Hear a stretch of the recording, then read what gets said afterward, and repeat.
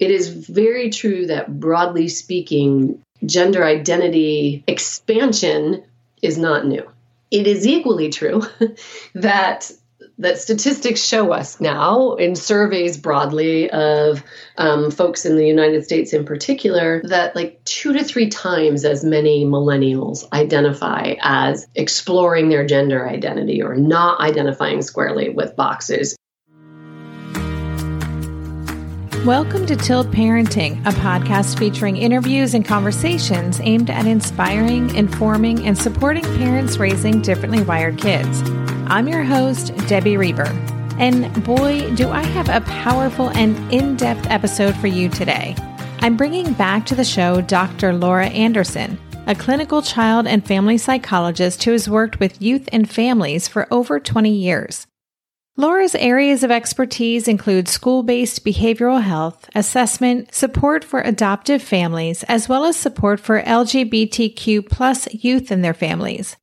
Laura is also a parent, and in her trainings, she shares tips for parents based on the experience she has gathered from the vantage point of both her office couch and her family's living room couch.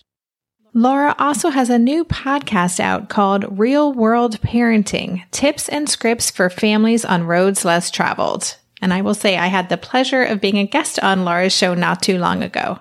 But for this conversation today, we once again focused on the topic of gender identity in the differently wired community. We talked about the new and ever-changing terminology when looking at gender, including what gender nonconforming, gender expansive, transgender, and non-binary actually means, as well as the unique needs that differently wired kids who are part of the LGBTQ+ community have, and how we as parents and caregivers and educators can support them without pressuring them. Lastly, Laura also shares some great tips on how to communicate with your family and friends when your kiddo changes pronouns. And a heads up, this is an extra long episode, but it is so good. I hope you get a lot out of it. And a quick reminder that with this season of the podcast, I've also started Playback Fridays, whereby every Friday I'll be re-releasing a powerful episode from my library. Tune in for episodes with people like the Out of Sync child author Cal Kronowitz, author of The Explosive Child Dr. Ross Green, Neurotribes author Steve Silberman, my original Asher specials, and much more. If you're already subscribed to the podcast, you don't have to do anything. Just keep an eye out for new episodes on Fridays showing up in your podcast feed. And now here is my conversation with Dr. Laura Anderson. Hey, Laura, welcome back to the podcast. Oh, I'm so glad to be here. I'm looking forward to this conversation. And in preparing for it, I realized it's been over 3 years since you were on the show. I felt like it was a year ago. So much has changed, and we'll get into that. But before we kind of get into the meat of our conversation, could you take a few minutes and introduce yourself, in your own words? I've already read your bio, but tell us a little bit about who you are and where your work is focused right now. Yeah, sure. Yeah, and I can't believe it's been 3 years. It's amazing. And what an interesting 3 years. But yeah, so I am a licensed child and family psychologist. I've been licensed since the late 90s now, always working with kids and teens and their caregivers. And in the last 7-ish or more years, done a deeper dive into gender identity development and kids and teens, LGBTQ plus support for families so kids and families thrive in that time.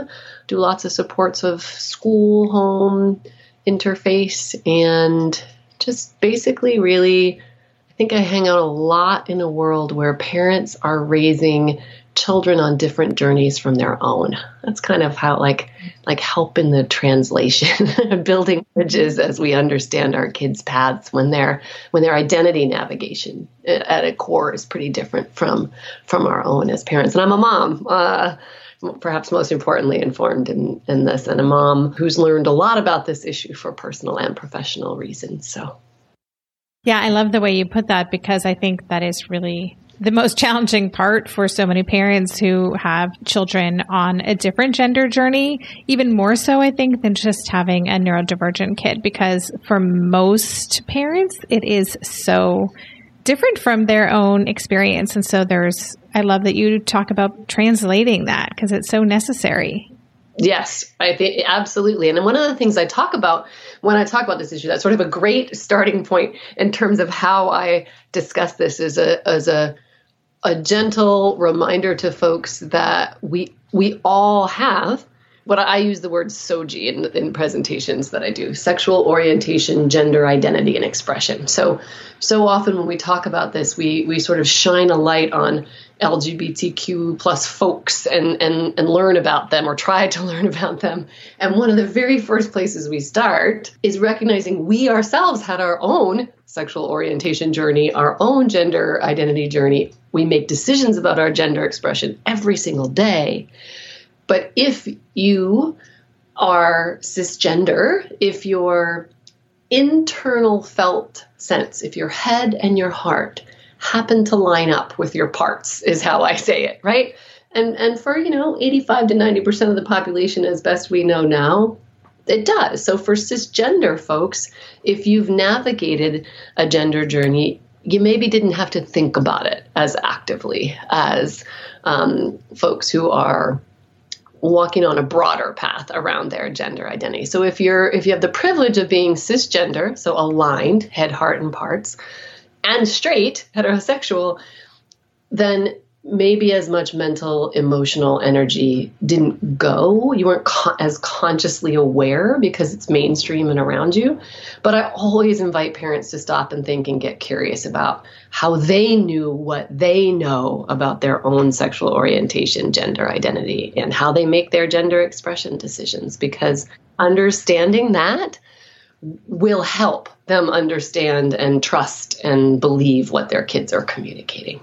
I love all the language you use, and head, hearts, and parts. And it's so helpful because this is new landscape for so many parents. And you talked about cisgender, and that is, as you described, when your head, heart, and parts are all in alignment. I think I'm saying that right. But could you define, just so we have kind of like a foundation for this conversation, the 3 words or terms that I think would be helpful, and please, if there are more that you think are important for this, do, but gender nonconforming, transgender, and non-binary for us. Yes, those are great. And here's a quick note about language.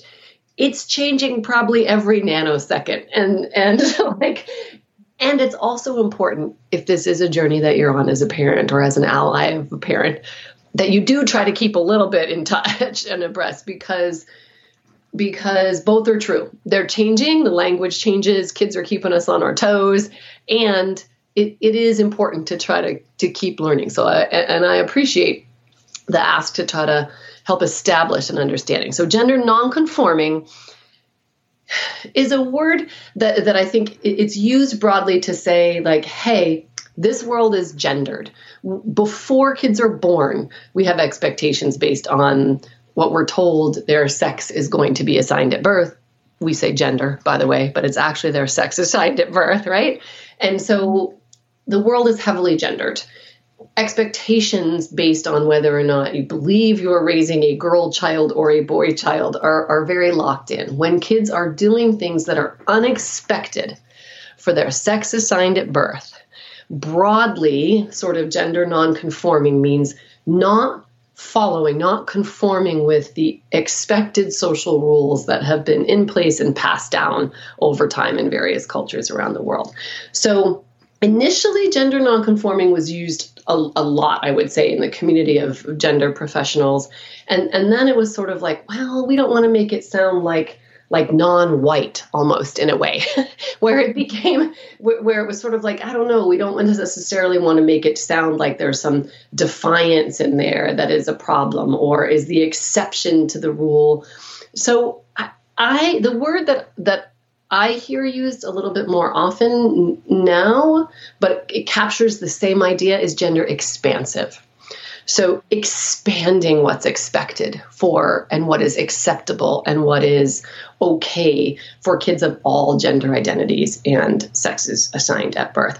Both communicate the same thing. It's not that using non-conforming is a foul in any way. It still communicates like doing things that are I like the word unexpected. I think it's especially great for folks, and I think we talked about it years ago, as a way to talk about, and especially for folks who are neurodiverse or on the autism spectrum, this idea of helping kids understand that it isn't that what you're doing is different or weird or unusual, or like sometimes when we use language with kids, we'll say, most boys, bada bada ba, kind of a thing. And that accidentally communicates a normalcy rather than saying, hey, we have these rules, and when you do something unexpected in your clothing choice or in your, friendship choices, if you do something unexpected based on these old school rules, it comes to people's attention. So broadly speaking, gender nonconforming and gender expansive just mean kind of like rule breaking for these expectations that have been in place so long and noteworthy. Transgender and non-binary are interesting to talk about together.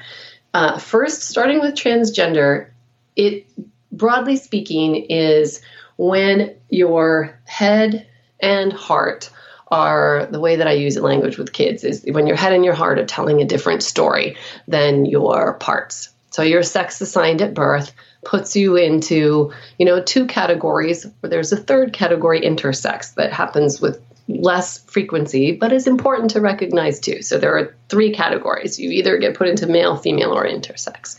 And for folks that those categories do not fit to describe how masculine, feminine, male, female, both or neither they feel, when the part doesn't line up with what their head and their heart tells them is their gender knowing, then we use the umbrella phrase sort of transgender. It's become more of an umbrella. I think the easiest way to understand it is that folks are not identifying as cisgender. There is incongruence between head, heart, and parts. And so there is a need to kind of, a need to have it recognized that their gender identity is broader than their sex assigned at birth or the parts that folks think they have. There isn't a direct connection. And that can be kind of an umbrella. So folks say to me, you can already hear, I'm like trying to make sure because the language changes, but it's important.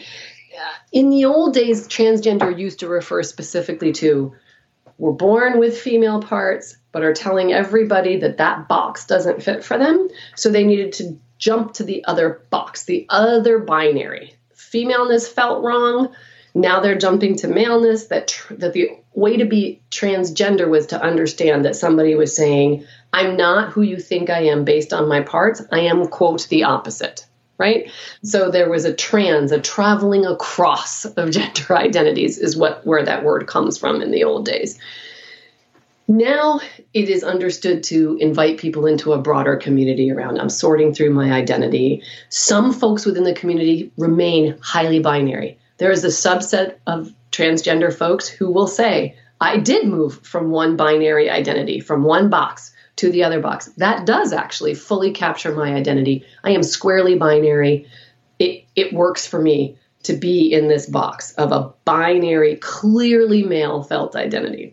And then there are a whole other range of folks in community who feel as if their identity can't be easily boxed, right? And they can also fall under a broader trans identity because it means it's not cis. It doesn't equally align or easily align. Non-binary, specifically, if we look at the word, means not of the two, not binary, cannot be placed in either of those boxes. So non-binary specifically means either the language that I use for folks is that rather than feeling male or female, our old binary, people who identify as non-binary express that they either feel both masculine and feminine energies or neither. So the old boxes of he and she or male and female do not resonate in their head and their heart. And they actually are saying that they may feel both masculine and feminine energies or neither. So those are the broad definitions. And there's like asterisks next to transgender because it's kind of an umbrella. Non-binary folks don't subscribe to any boxes, generally speaking. They would say sort of living in a place in between, or two-spirit is some of the language from Native American cultures historically. So I know that there's a little bit of overlap when you're like, wait, so tell me in a nutshell again. I think the easiest way to recognize it is to remember non-binary folks they sometimes identify as in the transgender umbrella, and within that umbrella of folks whose head, heart, and parts don't fully align, they are saying, hey, I'm both masculine and feminine energies, or I'm neither masculine or feminine energies. Neither of those fit for me. I am something else that can't be boxed. And then transgender folks kind of can either encapsulate everybody who's questioning their gender, or they are groups of the community are more binary by nature. For some folks within the transgender community, it does fit to feel very squarely male in their head and heart, or very squarely female in their head and heart.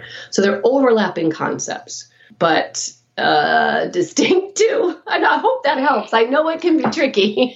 It is tricky, but no, it's super helpful. And I also know that there are so many other terms which we will not get into, but that is super helpful just to kind of explain the landscape here. And, speaking of the landscape, so it's been 3 years since we did the episode, and I'm just curious because, just in my awareness and the conversations I'm seeing in various communities, especially in communities that are made up of caregivers and parents who are raising neurodivergent kids, differently wired kids, there just seems to be a lot more conversation surrounding gender identity these days. And I'm just wondering what you've seen in your work and your practice. Is that just my perception, or is there a real shift happening here? Yeah, thanks. That's a great question. I think so. Both are true. Gender diversity has been around, throughout the ages. You can look back in indigenous cultures, literally all around the world, and there are examples of non-binary, of these two boxes don't fit ways of being in the world. And so it is very true that, broadly speaking, gender identity expansion is not new. It is equally true that statistics show us now in surveys broadly of folks in the United States in particular, that like 2 to 3 times as many millennials identify as exploring their gender identity or not identifying squarely with boxes as those of us, older folks in the, baby boomers and whatever, all in between. So young people are leading the way in saying, you know what, I think more broadly about my gender than we used to. I think I saw a GLAAD survey that recently placed it at something like 12% of the people questioned identified as specifically gender questioning or expansive in some way. So that's the way I talk to folks about it is like, and I had mentioned before, only it's really only increasing. What we've seen is anecdotally gender clinic numbers are going up. It comes up more in caseloads of providers. And then now the research is kind of catching up to that. So it's like 12 to 15%, I think upwards in one survey, almost 17% of people ages 15 to 25 or 27 or something. So it's more than the percentage of folks that are left-handed. I think 3 years ago, I would have said it's about the same with folks who are left. It's like more than left-handed people now. So when we think about how small or specialized a population this is, quote unquote, then we have to start looking at the reality that more and more young people are telling us the way they've been taught to think about categorizing their gender into 2 categories just doesn't fit anymore for them, and that they experience their internal sense of gender with a lot more expansion and possibility than we did as us older folks. You mentioned that especially here in the United States, and I have heard that before, and I'm wondering why that is. And maybe that leads into this question of, is this a trend? Is this something that's trendy right now in the way that maybe exploring sexual orientation in high school and college became kind of trendy 15 or so years ago? Yeah, I think that's a great question. A couple of thoughts. When I say here in the U.S., it's largely because that's a lot of the data that I see. It is also true that gender clinics are cropping up around the world. They're busy. Europe, cranks out numbers on kids. So I think it's safe to say that broadly there is an uptick of folks exploring this in the world.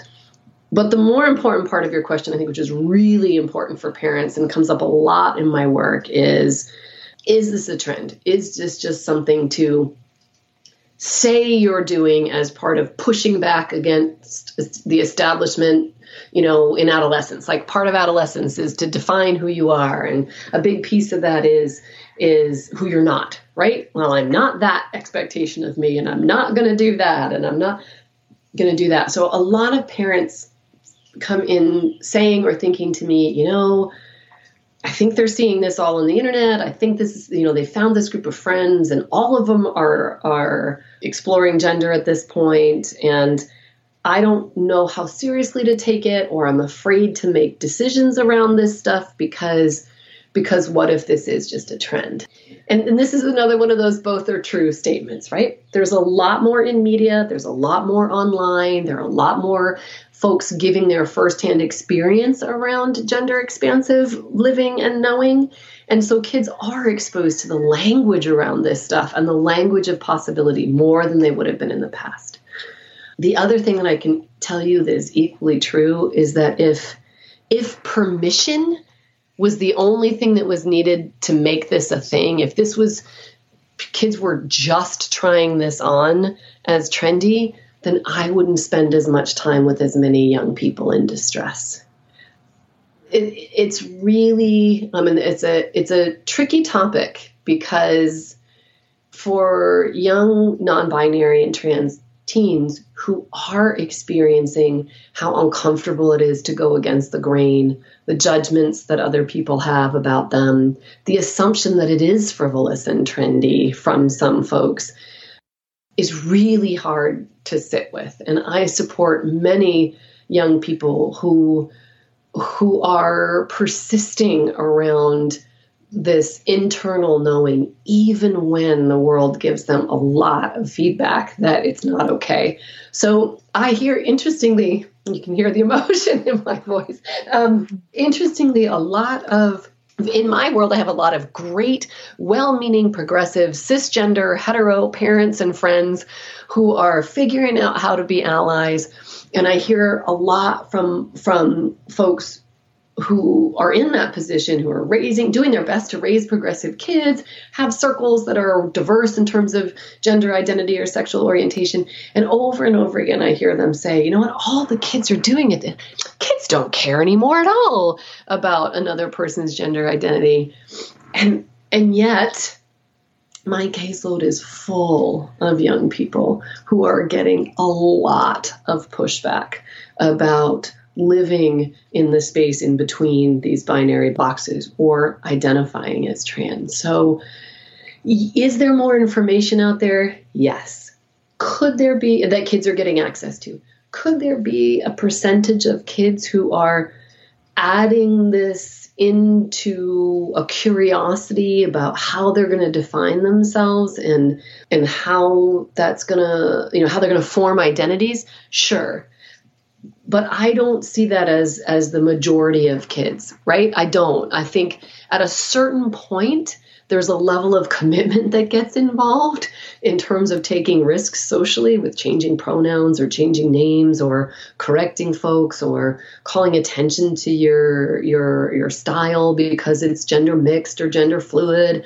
That often comes with discord. So I don't know if that answers your questions. I would say, yes, there's more information about it. My experience is there may be a small set of kids who are like actively trying it on to get whatever cool points and to be seen as daring. But that's not the majority of kids that we see and work with. And I would suggest that is likely not to persist for kids and not to continue to be a thing, because at a certain point there's pushback and there are decisions that are made. So I think for a lot of young people in community, the idea that it is trendy can be painful while kids are figuring it out. And yet I know many parents ask a really valid, genuine question about that. Like, help me understand it. It seems like it's everywhere. And yeah, there's more language about it, but it can still be a really painful internal process for most kids that I see, for sure. No, that was a great answer. Thank you for that. We'll be right back after this quick break. This year, I've been working on becoming more attuned to my body, and so I'm starting to really recognize how periodic spikes in anxiety or disruptions to my routines can seriously throw my whole system off. And as I've been traveling a ton this past month, which is both disruptive and somewhat stressful, I'm especially glad that I have the extra support of Synbiotic Plus, a 3-in-1 supplement from Ritual with clinically studied prebiotics, probiotics, and a postbiotic to support a balanced gut microbiome. Synbiotic Plus provides fuel to the cells that make up the gut lining to support a healthy gut barrier. And it comes in this very cool minty delayed release capsule, which was specifically designed to help survive the harsh conditions of the upper GI tract for delivery to the colon. The bonus is that the capsules don't need to be refrigerated, so I can easily bring them with me in my carry-on. On a personal level, I love that Ritual is committed to sustainability. They're a female-founded B Corp, meaning they are holding themselves accountable long-term to not only think about their company's financial health, but also the health of people and our planet. There's no more shame in your gut game. Synbiotic Plus and Ritual are here to celebrate, not hide your insides. Get 25% off your first month for a limited time at ritual.com/tilt. Start Ritual or add Synbiotic Plus to your subscription today. That's ritual.com/tilt for 25% off. Hey there, it's Debbie. I love making this show and sharing conversations about how to support our awesome neurodivergent kids. I've seen how even one little insight from an interview can spark a big shift in daily life. But I know that raising complex kids can be messy and lonely. And just when we think we figured it out, something comes up that boots us right back to feeling overwhelmed and stuck. That's why I've poured everything into creating a way for parents like us navigating complex parenting journeys to join together and chart a path that feels positive, hopeful, and doable. It's the brand new Differently Wired Club experience. In the club, you'll get personal support from me and other seasoned parent coaches, 6 live calls every month where you can connect and get your personal questions answered, the opportunity to learn directly from authors and experts like I have on this show, monthly themes for getting specific and tactical, an exclusive private podcast feed, and the best, most generous community of parents. Seriously, these folks show up for themselves and each other, and that right there is really everything, because it's a daily reminder that we're not alone. Our kids aren't broken, and we have totally got this. The recently rebooted Differently Wired Club is on a brand new platform with its very own iOS and Android app. It is such a great space. However you learn, whatever your style, no matter the ages, genders, and neurodivergent profile of your children, the Differently Wired Club can help you cultivate the positive shifts you're hoping for. Join us today by going to tiltparenting.com/club. That's tiltparenting.com/club. I hope to see you on the inside. So, you talked about identity, and specifically with regards to the core listeners for this podcast, we are parents and caregivers, some educators supporting differently wired kids. And there's obviously a high number of trans kids who are also neurodivergent. And so could you spend a little time talking about that unique intersection of needs? I actually heard from one parent in our community who is an advocate in inpatient adolescent psychiatry and just said a huge number of kids living in that intersection of being trans and neurodivergent are the kids that she's working with, that she's seeing in their clinic because of mental health challenges. So can you just talk a little bit about their unique needs and maybe what they're dealing with right now? Yeah, and the way that I think about that is that all of it, meaning,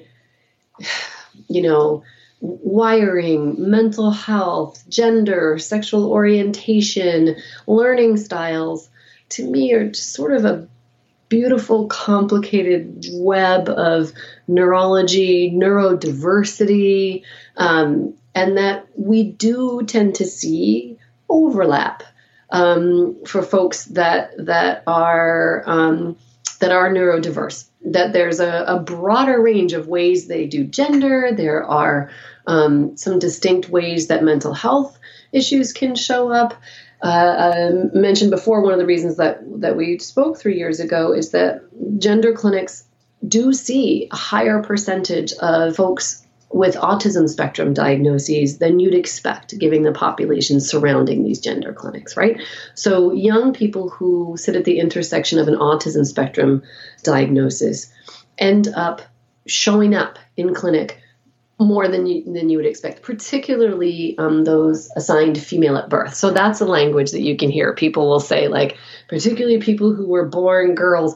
Helpful tip for parents that we talk about, they were assigned female at birth. So that lets us know something about their anatomy, but it doesn't tell us about their gender identity. So that's a way to describe that for folks.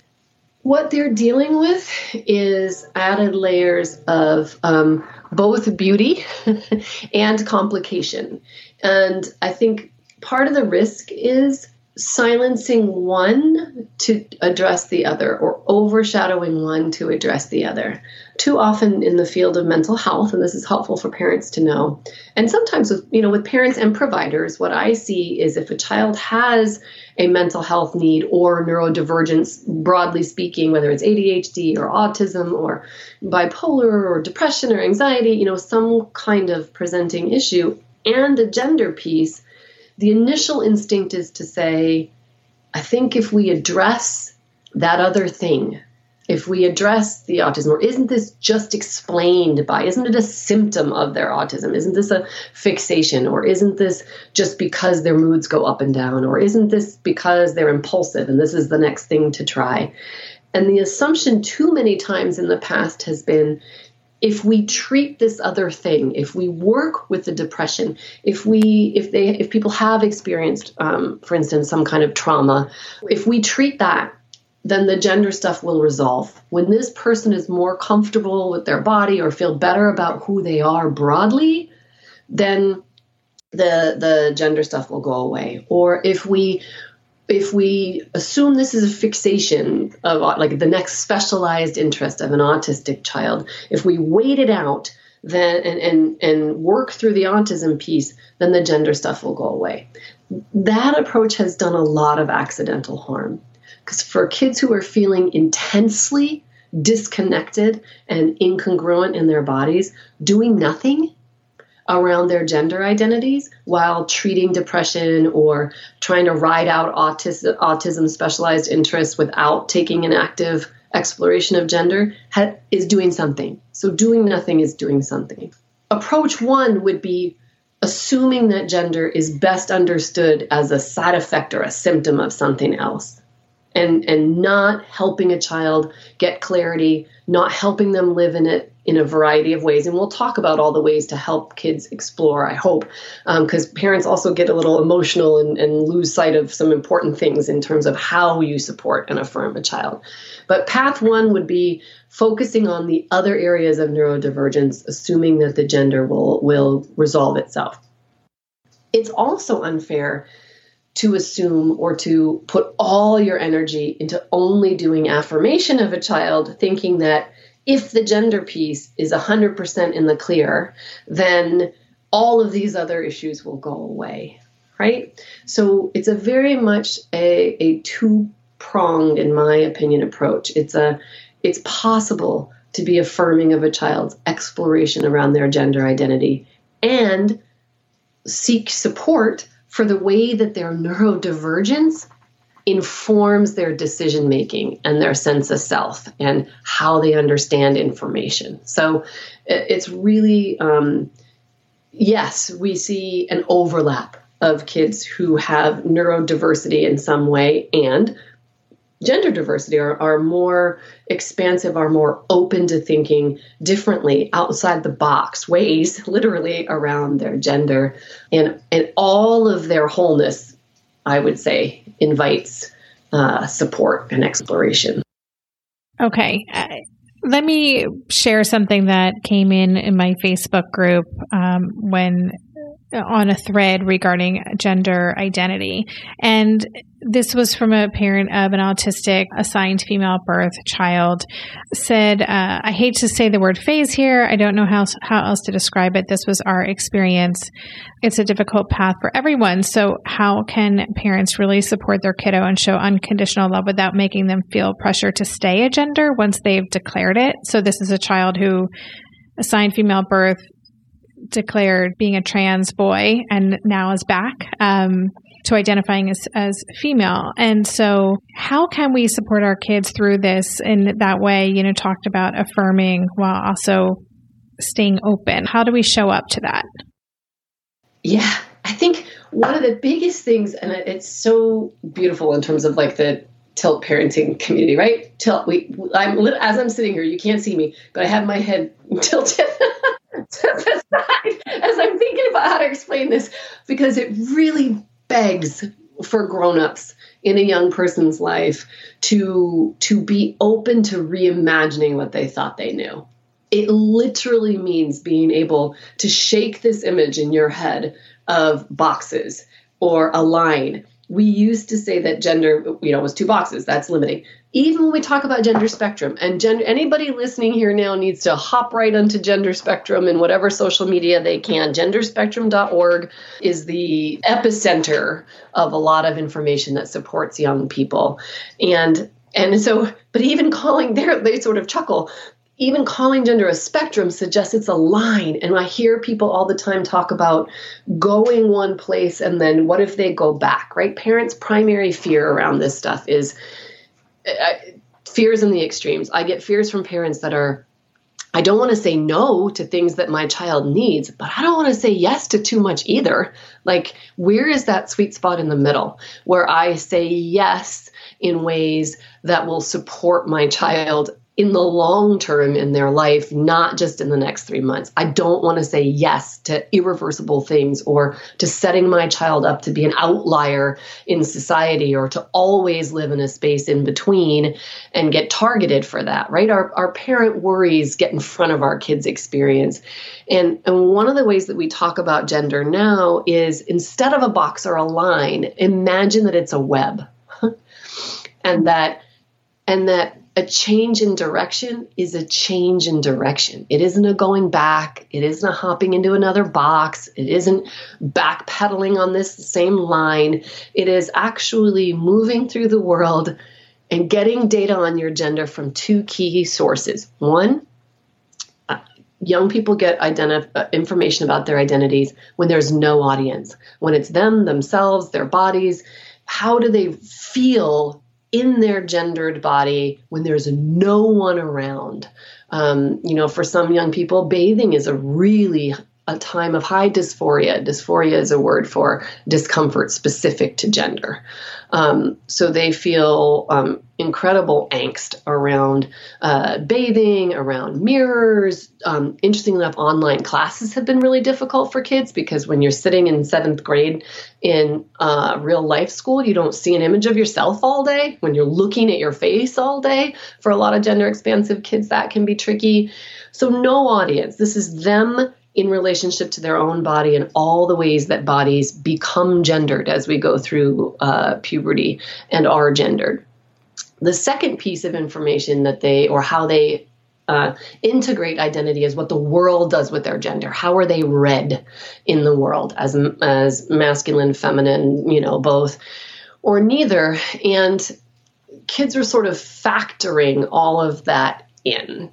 And I think if we imagine that this course that they're on, if they're telling us, hey, it doesn't feel as straightforward as I thought it's supposed to be, I hear what's expected of me, it doesn't fit for me, I want to walk forward and figure this out. The parent task is to be able to manage our own anxiety about what it means to break rules, to do unexpected things. And in some ways, parenting neurodiverse kids kind of prepares us for that too, right? Like many of us have earned our chops supporting kids who are doing unexpected things in classrooms or play dates, right? We sort of are practiced in the art of like, other people are going to think this is an interesting choice for my child and family, but here we go, kind of a thing, right? And so in some ways, we're a perfect pool of folks to be able to think through how to walk with our kids and to let go of our fears about ambiguity. And that is some of the hardest stuff that I see for parents, is sitting with the ambiguity about the outcome of this stuff. The percentage of folks who do, I mean, there's even the word that you're describing is detransition, is really small. The folks who are headed in a clear direction and then change and head in an equally clear but very different direction are very, very small, especially for kids who express a desire to expand their gender identity post-puberty. More younger kids will say things about feeling different in their gender, and then that shifts before puberty begins. But if a child is into puberty and they're asserting that they have a gender identity need, the percentage of kids who undo that in a big way is it's infinitesimal. It's like 1% something of folks who do. So the parent work around how to support kids, this was another piece, and I hope it's helpful to talk about. 8 out of 10 times when people come into me and their child has said to them, I think I'm trans, or I think I'm non-binary, immediately people go right to surgery or hormones. It's an emotional reaction that parents have, especially those of us who didn't know much about it. That's what we think about. We think about the old model of one box to the other, surgery, changing your body forever. Oh my gosh, wheels are spinning, hearts are racing. And I want to really sit with parents to understand that there are a myriad of ways that young people can be supported to learn about their gender identity that don't race straight to the medical interventions. There are absolutely young people who need them to feel safe and settled and okay in their bodies. There's also a subset of folks for whom that medical intervention decision-making doesn't come for a long time in the process, if it comes at all. That's another important thing to say about the definitions. If a person tells you they're transgender, you don't know what that means about their parts. You don't know what it means about if they're taking hormones or not. There are some people who identify as trans who've never taken cross-sex hormones. There are some people who identify as non-binary who do not have any medical interventions. There are others who are taking hormones and still identify as non-binary. So you know very little from the label itself.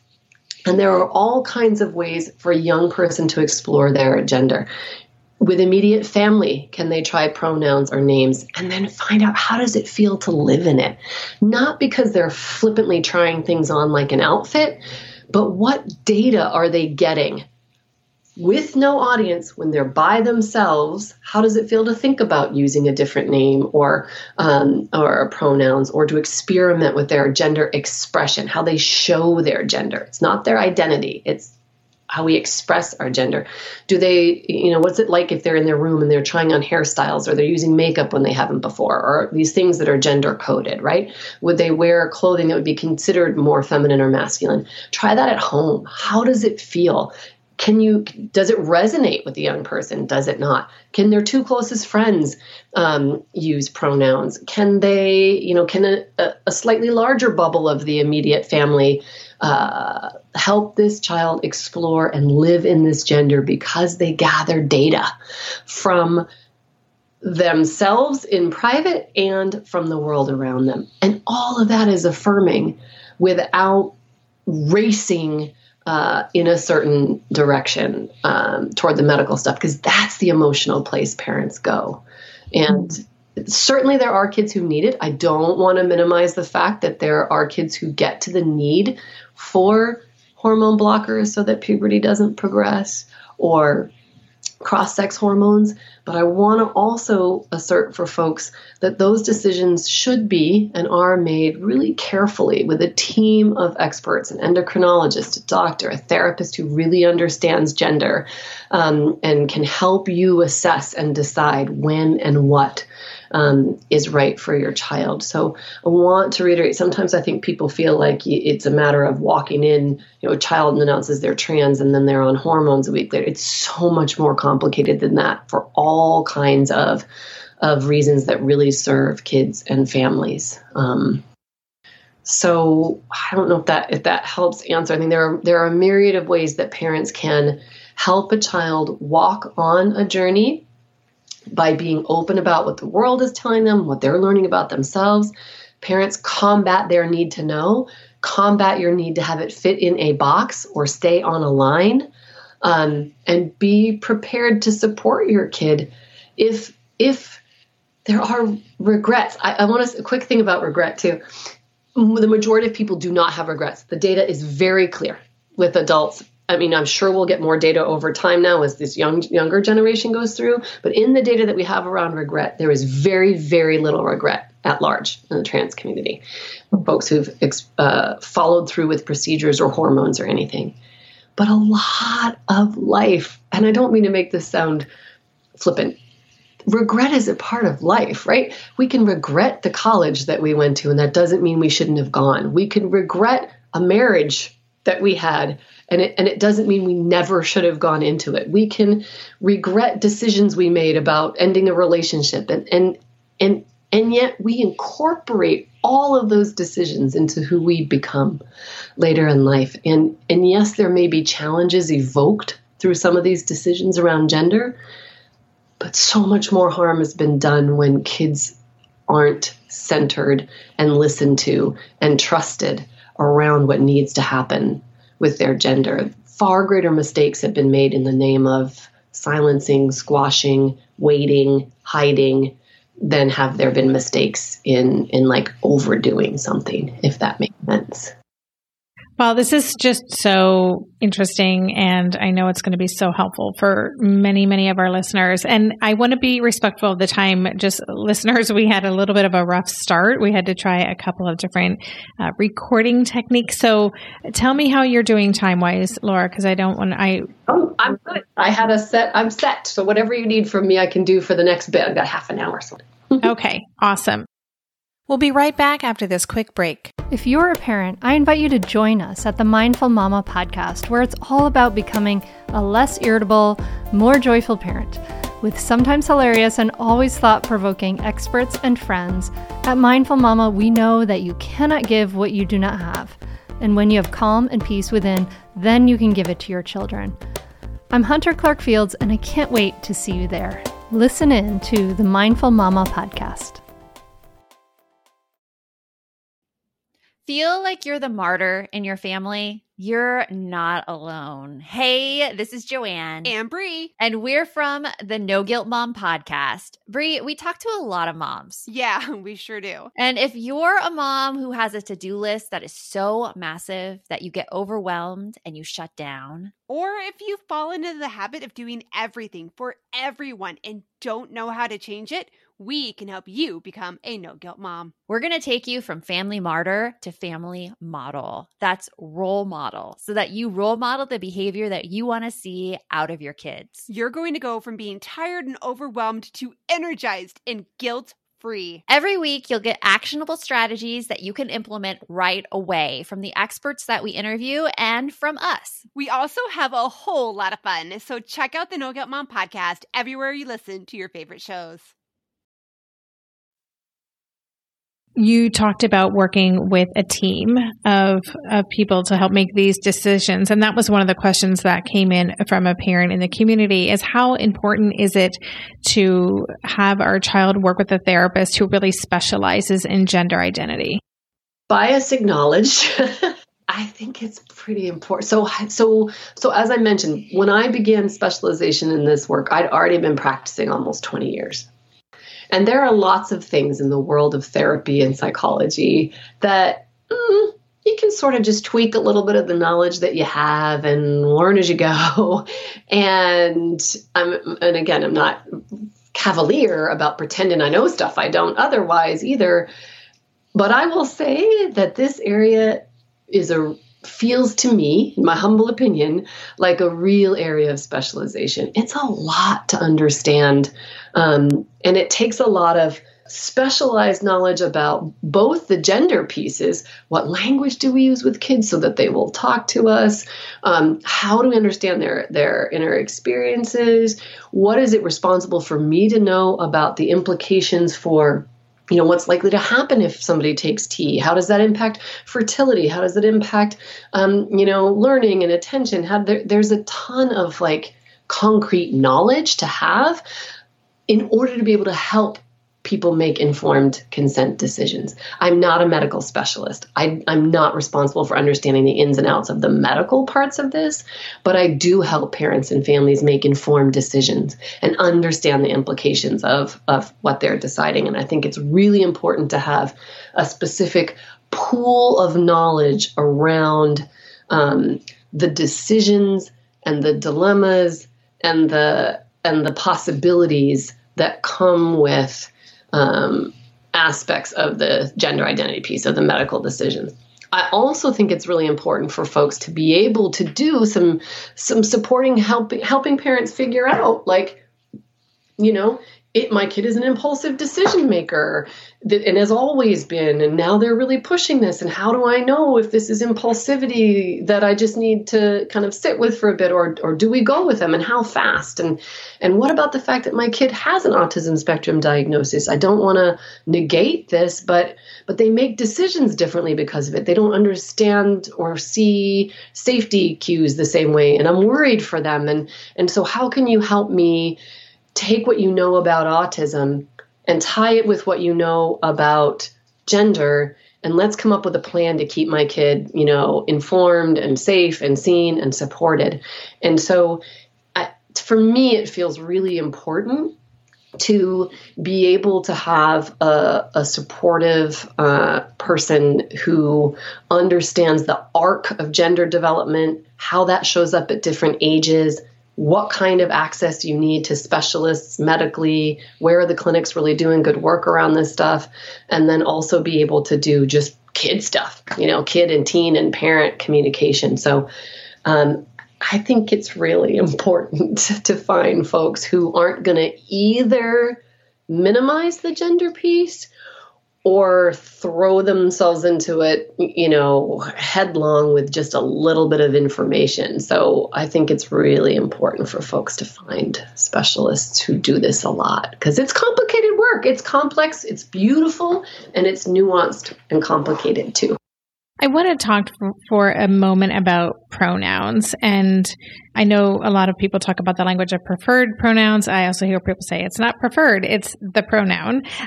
But two questions here. One parent wanted to know how you suggest families tell people if their child has changed pronouns or has come out as being gender nonconforming or trans.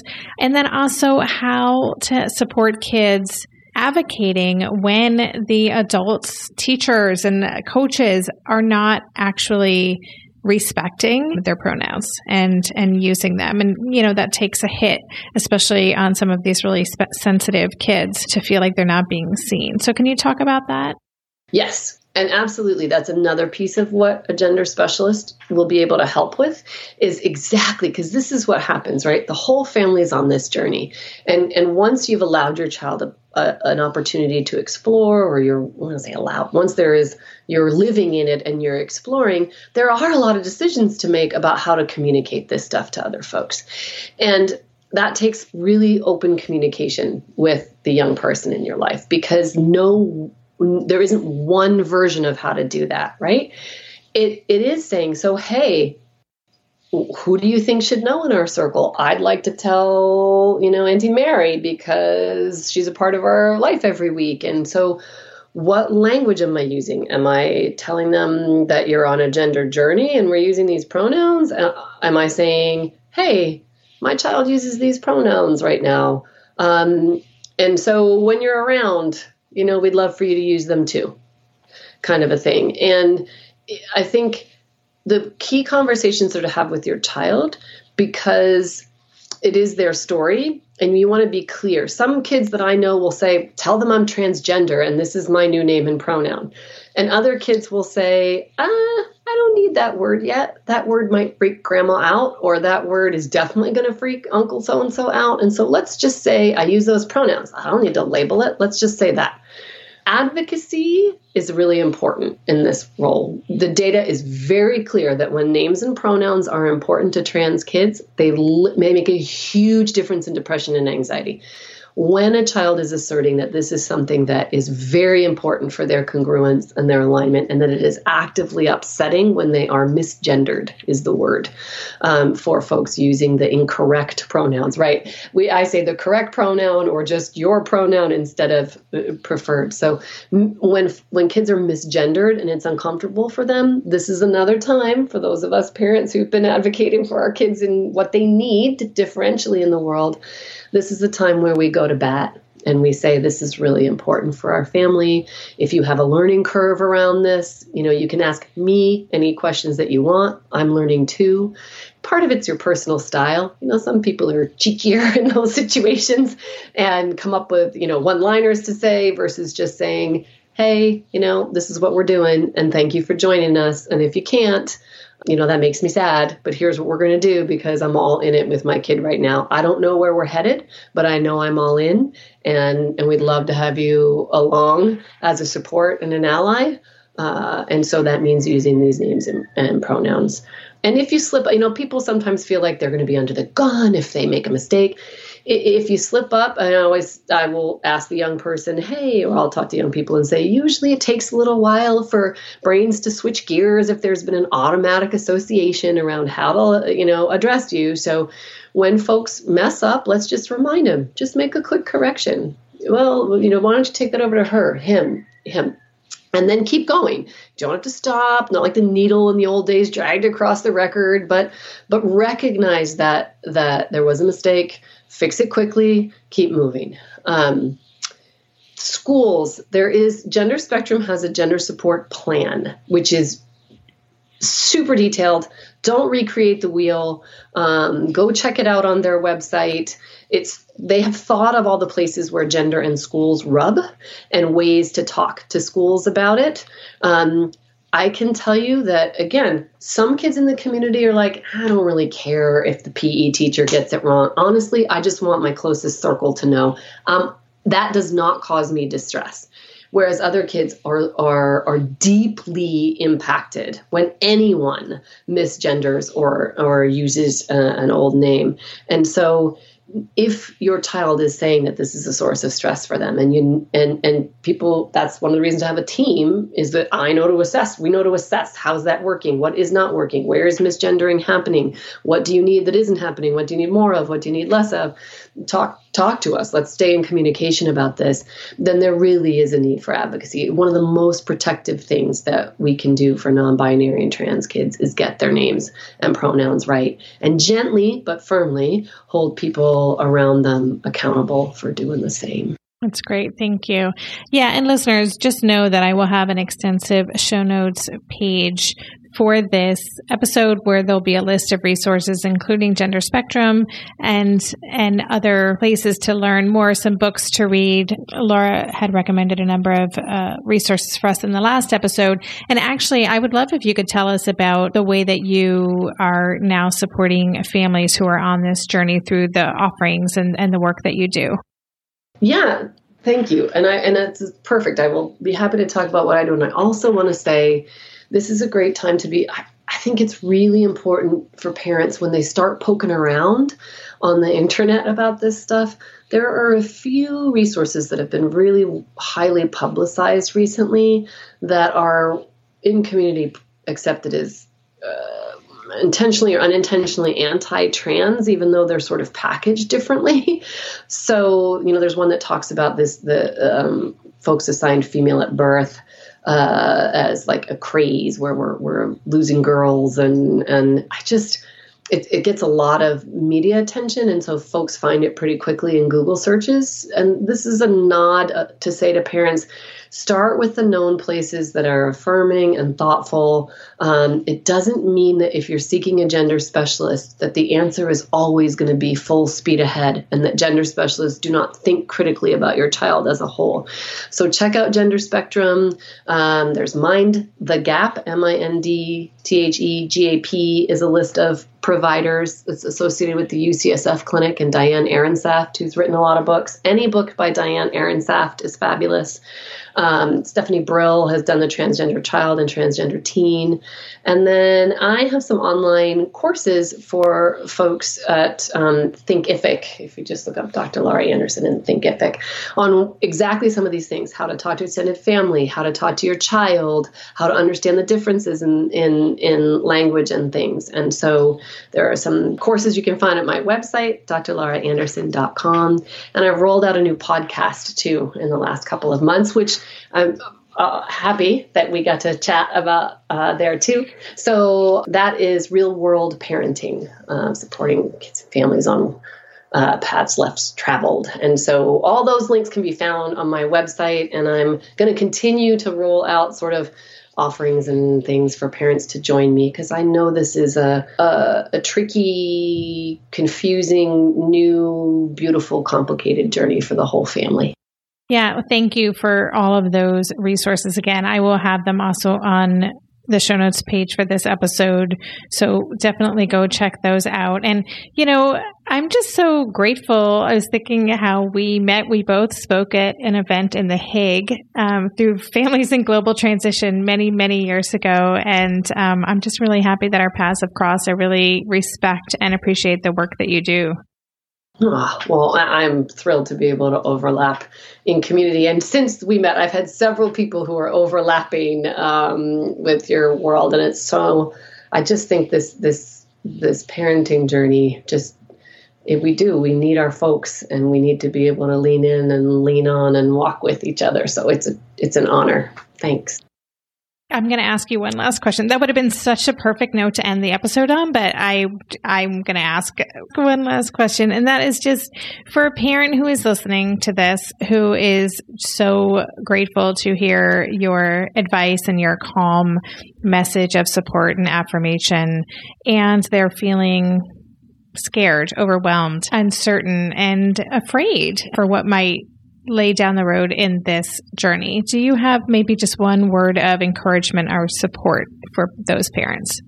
I do. I think, first of all, I want to say, again, and this is one of the things I talk about a lot, and why I center parents a lot in my work too, is that even the most loving, affirming, flag waving, P-flag chapter opening parents on the planet recognize that when kids are doing unexpected things, when kids are living on the edge of an envelope of a learning that many of us know resonates and feels right, but others really haven't had the exposure to, the openness or willingness to learn about, we do worry for our kids walking that path.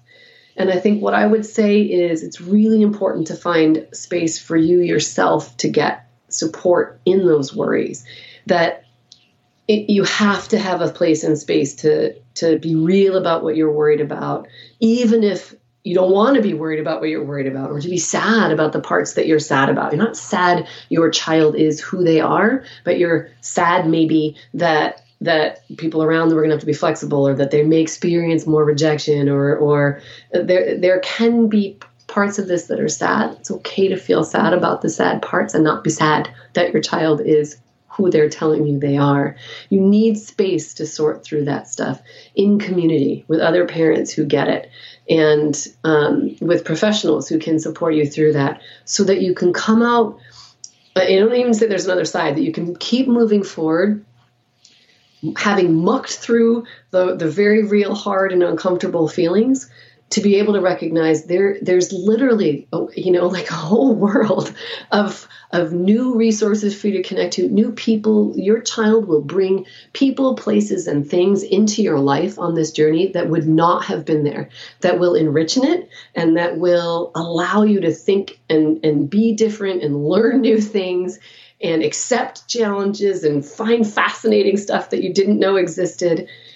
But you need space for both. I find that if parents rush too quickly toward, it's going to be okay, there's a fabulous community, and they're not spending time with what is a part of this process, then it's harder to actually welcome in the cool new things and the new people and the allies that you're going to find on this path. So there is a beautiful community of growing parents learning how to do this and ways to connect with them online and in person, pretty much wherever you are in the world is my experience. So this is an invitation to make space for the hard parts and then dust yourself off and connect. Oh, I'm so glad I asked that question. Thank you. It was wonderful. And Laura, thank you again so much for spending so much time with us today. This is an extra long episode, but I know it will be so appreciated by our listeners. So I just want to say thank you for being a part of this community and for sharing with us today. Thanks, Debbie. You've been listening to the Tilt Parenting Podcast. If you want to dig deeper into this episode, check out the show notes page. Every episode has a dedicated show notes page on my website where you can get links to all the resources we discussed, read a transcript, and even easily go back and listen to key takeaways by using the chapters feature on the podcast player. To get to the show notes page for this episode, just go to tiltparenting.com/podcast and select this show. If you love this podcast and want to help cover the cost of its production, please consider joining my Patreon campaign. For as little as $2 a month, you can help cover the cost of the hosting platform for this show, my wonderful new editor and producer, Andrea, and more. It's so easy to sign up. Just go to patreon.com/tiltparenting to learn more or click on the Patreon link on any show notes page. If you're into social media, you can follow Tilt Parenting at Tilt Parenting on Instagram and Twitter. Visit the Tilt Parenting page on Facebook or join my Facebook community called Tilt Together. Lastly, please help this podcast stay visible and easily found by subscribing and leaving a rating or review on Apple Podcasts or wherever you listen to podcasts. Thank you so much. And that's all for this week. Stay safe, stay well, and take good care. And for more information, visit www.tiltparenting.com.